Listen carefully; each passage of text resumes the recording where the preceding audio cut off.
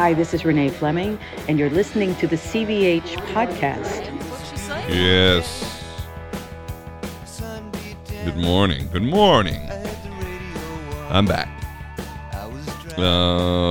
Monday, January 3rd. And you are listening to this CVH podcast. We took a week off. I've taken a week off before. I don't think I've ever missed a day. In fact, I know I've never missed a day. But here we are. I took a week. I decided to take a week. Mostly because I tried to pack light for my little Christmas trip, and so I didn't want to bring all the gear and set it all up in somebody else's house and then do a podcast from somebody else's house. Although I did manage to get a good podcast done during the break that I'll put up on Thursday with actress and comedian Charlene Prunier. It's like my sister-in-law's sister. I don't know what that makes her to me. Maybe nothing, other than a good friend, because I've known her for a decade, at least a decade, and just an incredible person who decided one day to go to Hollywood and become an actress and a stand-up comedian, and she did it.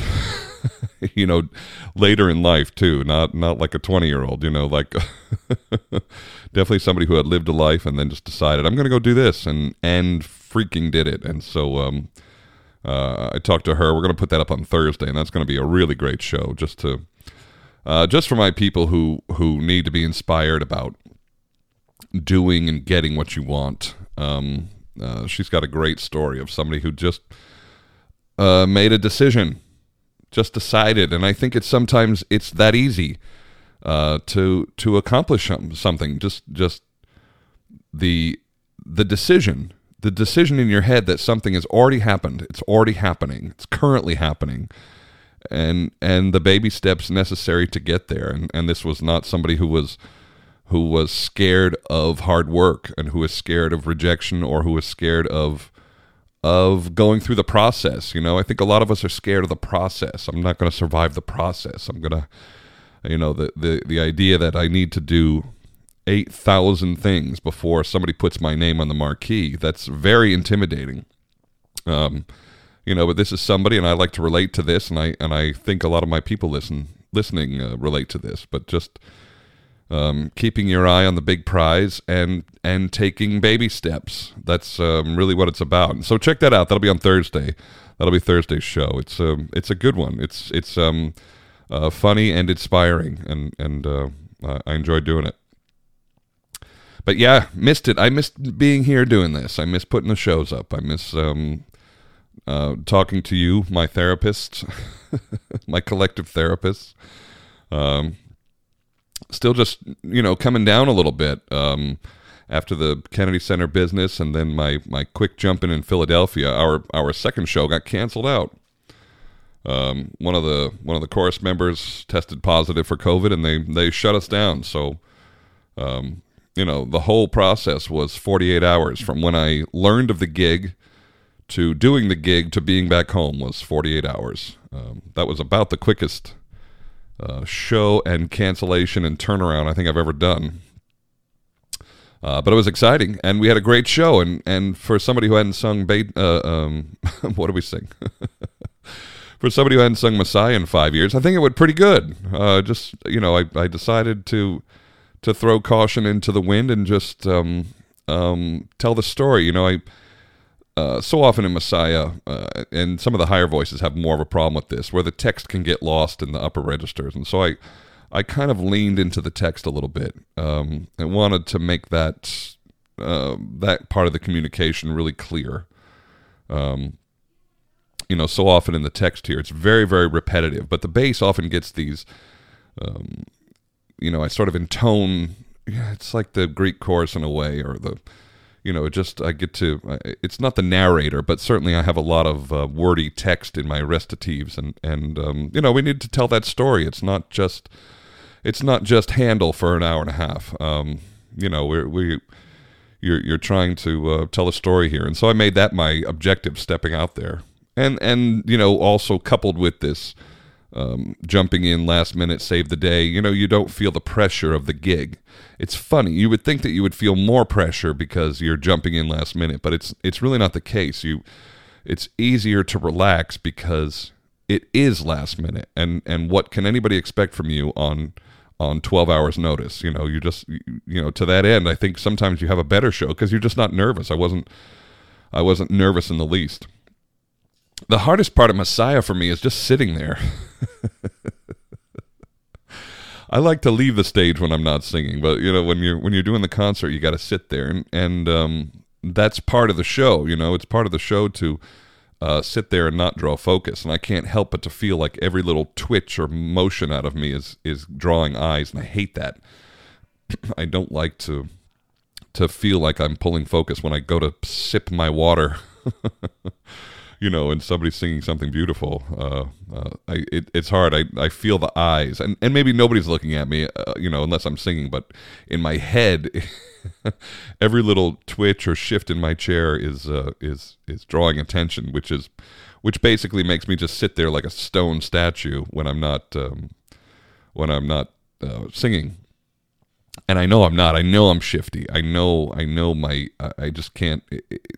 It's very hard for me to just sit still, with my hands on my lap, staring straight ahead. It's hard. I don't know. It's not. I can't remove myself from the experience that's happening. I'm a performer and I'm on stage and I'm trying to create an atmosphere. But at the same time, when you sit for 36 minutes waiting for your next piece, it's hard not to just be real. And that's. Even in the moment, we did a condensed version of Messiah, and so there were big jumps in the score, and it's hard to know, hard to follow along to know what's next. You got a little list, and I'm trying to follow the list, but there's a long periods of time between numbers, and so you're just sitting there going, okay, wait, am I after the choir or am I after this? Am I after you're sort of having this inner monologue because you don't want to blow it. And then somewhere on the program it said, right before I was going to sing my first recit in aria, it said seating late patrons. And I guess I just missed that part. And I should have remained seated while they did that, but I stood up as if it was I was the next thing to sing, which I was.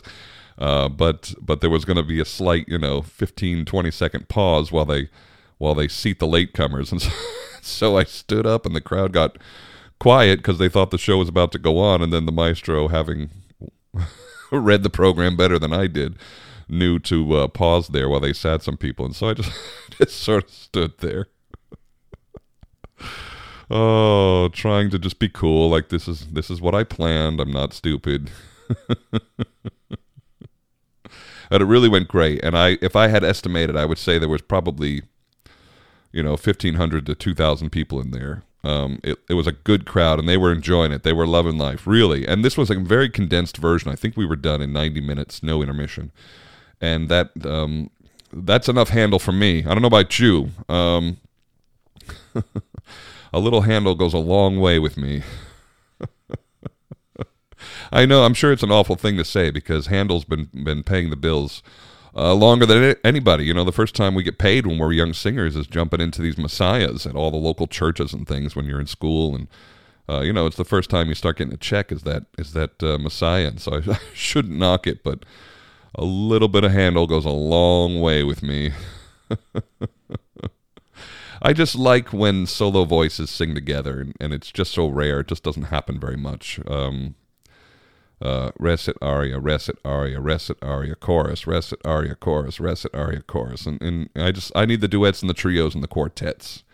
That's the stuff. That's the good stuff that creates a more satisfying evening. It's personal opinion. Don't take offense. There are Handelians out there that can't get enough, and every note is glorious. I'm not one of them. But it was great to make a debut at the Philadelphia Orchestra. It was great to be back in Philadelphia.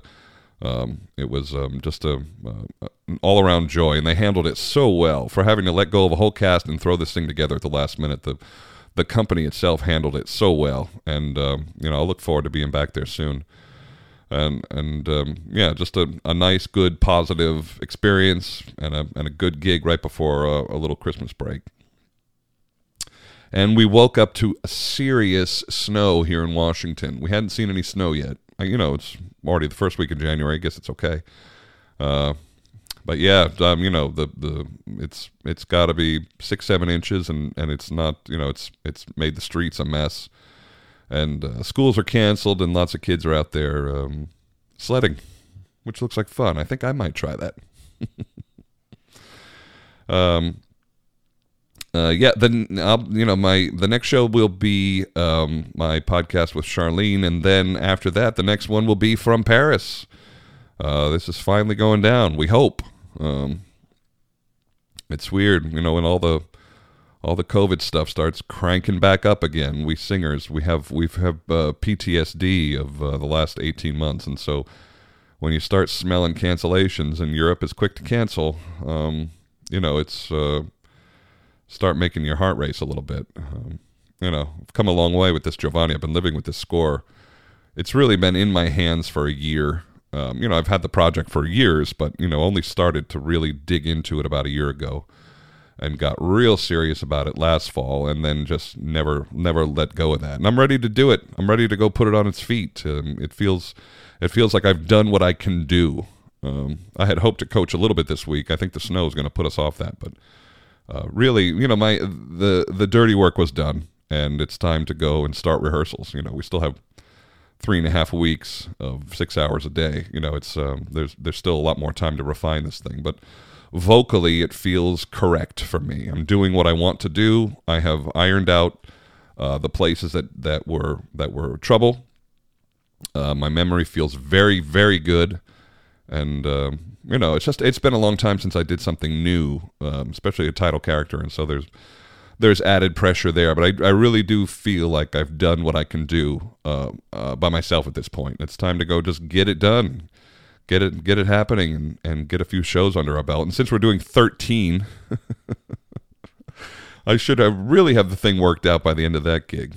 But first thing we got to do is get there. And I don't nearly have to jump through the same amount of hoops that I did last time I got to France. I won't need 15 papers to get me through the country. There isn't a travel ban, for unnecessary, not unnecessary. What's the right word? Whatever it is, non-essential travel.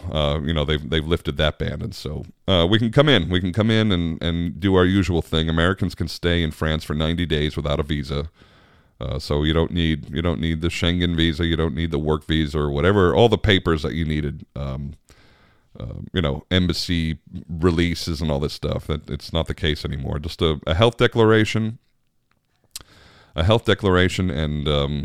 and my vaccine card gets me to rehearsal, which is what I want. I've managed this far not to get this thing. I really really like to just stay isolated until I leave. Wear 3 masks on the plane. I don't want to get to France and have to do some kind of quarantine like I did a year ago. It's now a year ago, almost a year, 11 and a half months ago when I got to France for the Faust, and I had to sit for a week. You're self-quarantining for a week. It's a long day. It's a long day. And I did get out. I wasn't supposed to go out, but I did. I went out for walks, and I went out for groceries because I really wasn't sure what else to do. I wasn't sure what to do for food, and so I and of course had a negative test the second I got there. That was the first thing I had to do, and so it was clear that I wasn't ill, but still there was a mandatory quarantine, and you're just in your apartment. You gotta figure out your day. Shift the bed way over to the wall so I could work out a little bit and just try and pass the day and make myself tired as you could, and I would take a huge walk every day. Unfortunately, it wasn't that the France, Paris doesn't have the winter that we get over here, and so it was not so bad. But looking forward to be back. Familiar faces, a familiar company.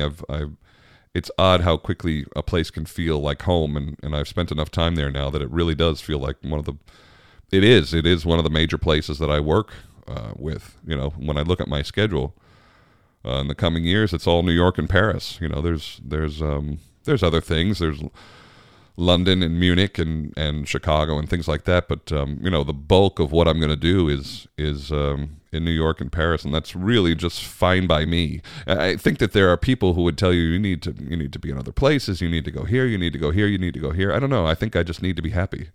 I don't think I need to do anything now. It was funny. A long, long time ago, my agent said, "Look, you're chairman of the board.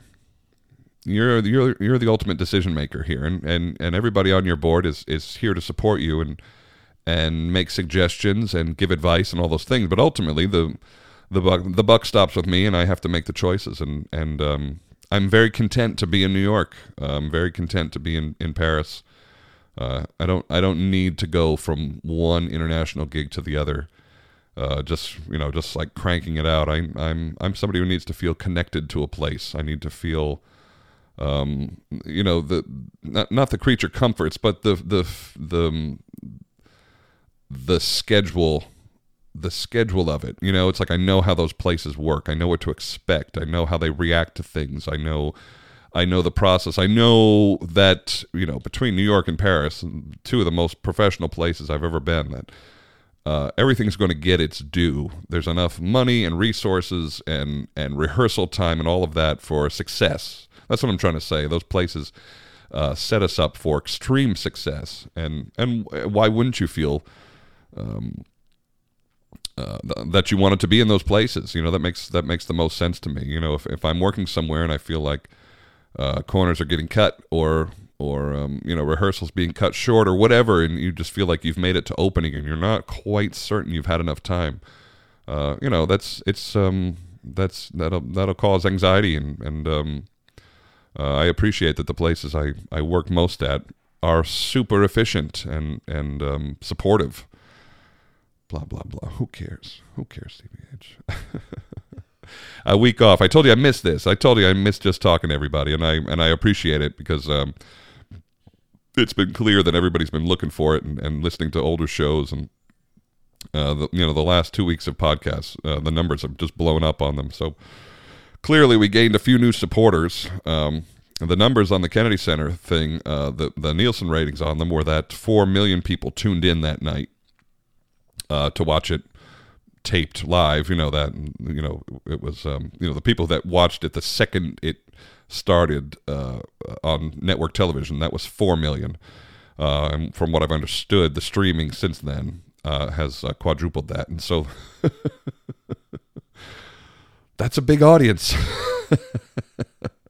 And I was seeing all this extreme traffic to my website and my social media and the podcast here. The numbers went just bonkers, and so you're like, right. People are listening. Which I'm not going to think about. I'm just going to keep staring out my window at the beautiful snow here and do what I've always done. It seems to work. I can't believe that I'm going to be in Paris in a week. This has really been a long time coming. I keep talking about it because I am excited for it. I am excited to add Don Giovanni. After all these years, it's been talked about, and Leporello has been talked about, and I sang Commendatore a million years ago, and I sang Mazzetto a million years ago. And so to finally get the Don here is it's important. It's important to me and important to a bass baritone. I almost called myself young just then, but I'm not young. I'm not young to be jumping into this one. 43 years old, and I'm just now getting into Don Giovanni. I have colleagues who've been singing it for 20 years. I don't know why it didn't happen. Maybe I didn't look it, or I was too tall. I don't know. There were probably just some extenuating reasons that I couldn't see. And it's not. It's an interesting part. It's not. It doesn't fall within traditional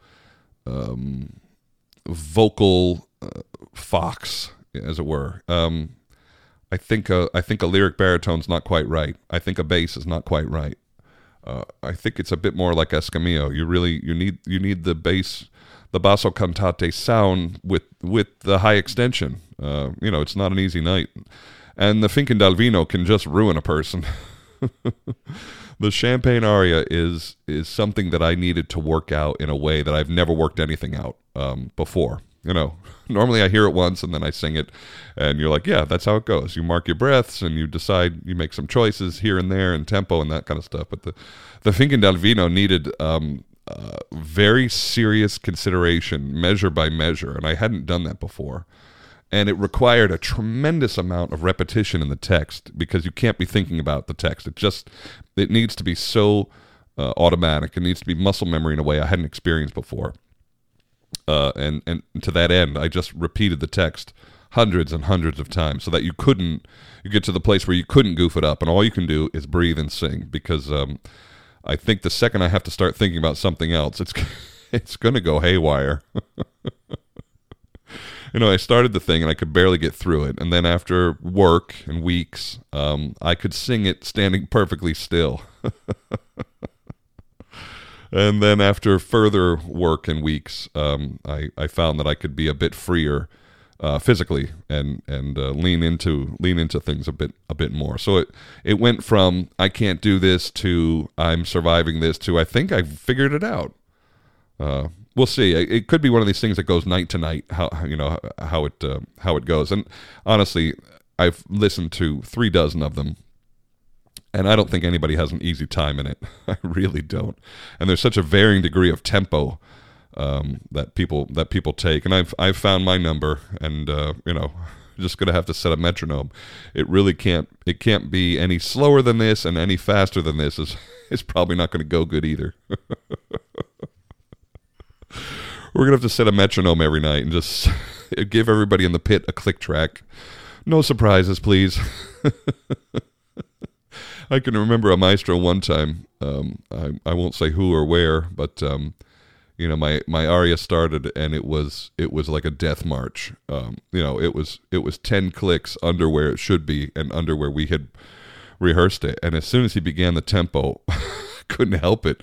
I from the stage in front of a big audience, I turned my whole face. I was looking up. I was looking side stage by the tenor, and as the intro began, everything in me came out of the show, and I turned and I didn't glare at him, but I just looked at the maestro with these giant eyes, like, you have got to be kidding me. I'm gonna have to take 9 extra breaths at this tempo. And to his credit, really to his credit, the next show he came to the dressing room and actually apologized, which was a first for any maestro that I've ever dealt with in 20 years. The man came and apologized and promised me that was a one-time thing and wouldn't happen again. And it didn't happen again. I couldn't believe it. I couldn't believe that anyone in this business took full-faced responsibility for a fuck up. We usually have a lot of cooks in the kitchen, and it's easy to deflect, and people often do. But to just own your mistake in that moment was super refreshing. I had way more respect for the guy after that. Way more respect for the guy. It just doesn't happen. That never happens. It never happens. You've got to take responsibility, people. You got to own it. I think that's important. You goof up, own it, and move past it. The second you start dragging people down with you, it prolongs. Just own it. I love you for listening. This is Monday, January 3rd of the CVH podcast, and I appreciate all the new listeners. I see you there, and welcome. Welcome to the show. Welcome to the shenanigans. Everybody, have a great week. Enjoy next week's podcast with Charlene. It's really eye-opening, inspiring for anybody who's just later on in life decided to do something and did it. Something great. To that end, it's not to be missed. And next live show from Paris on a week from today. All right. I love you for listening. Have a great week. Okay, take care, bye. It's coming on Christmas. They're cutting down trees. They're putting up reindeer and singing songs of joy and peace. Oh, I wish I had a river I could skate away on. But it don't snow here. It stays pretty green. I'm gonna make a lot of money, then I'm gonna quit this crazy scene. I wish I had a river I could skate away on. I wish I had a river so long I would teach my feet to fly.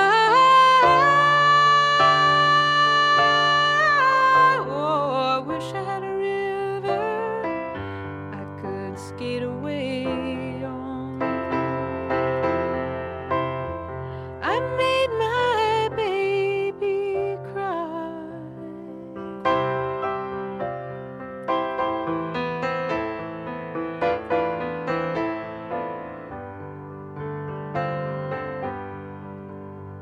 He tried hard to help me, you know. He put me at ease, and he loved me so. Not he made me weak in the knees. Oh, I wish I had a river I could skate away on. I'm so hard to handle. I'm selfish and I'm sad. Now I gone and lost the best baby that I ever had. Oh, I wish I had a river I could skate away on. I wish I had a river so long I would teach my feet to fly.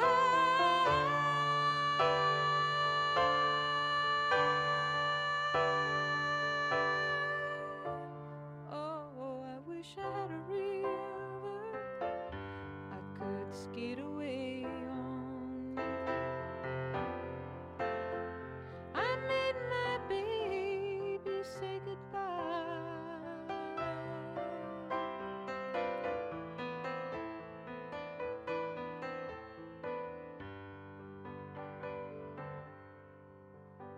It's coming on Christmas. They're cutting down trees. They're putting up reindeer, singing songs of joy and peace. I wish I had a river I could skate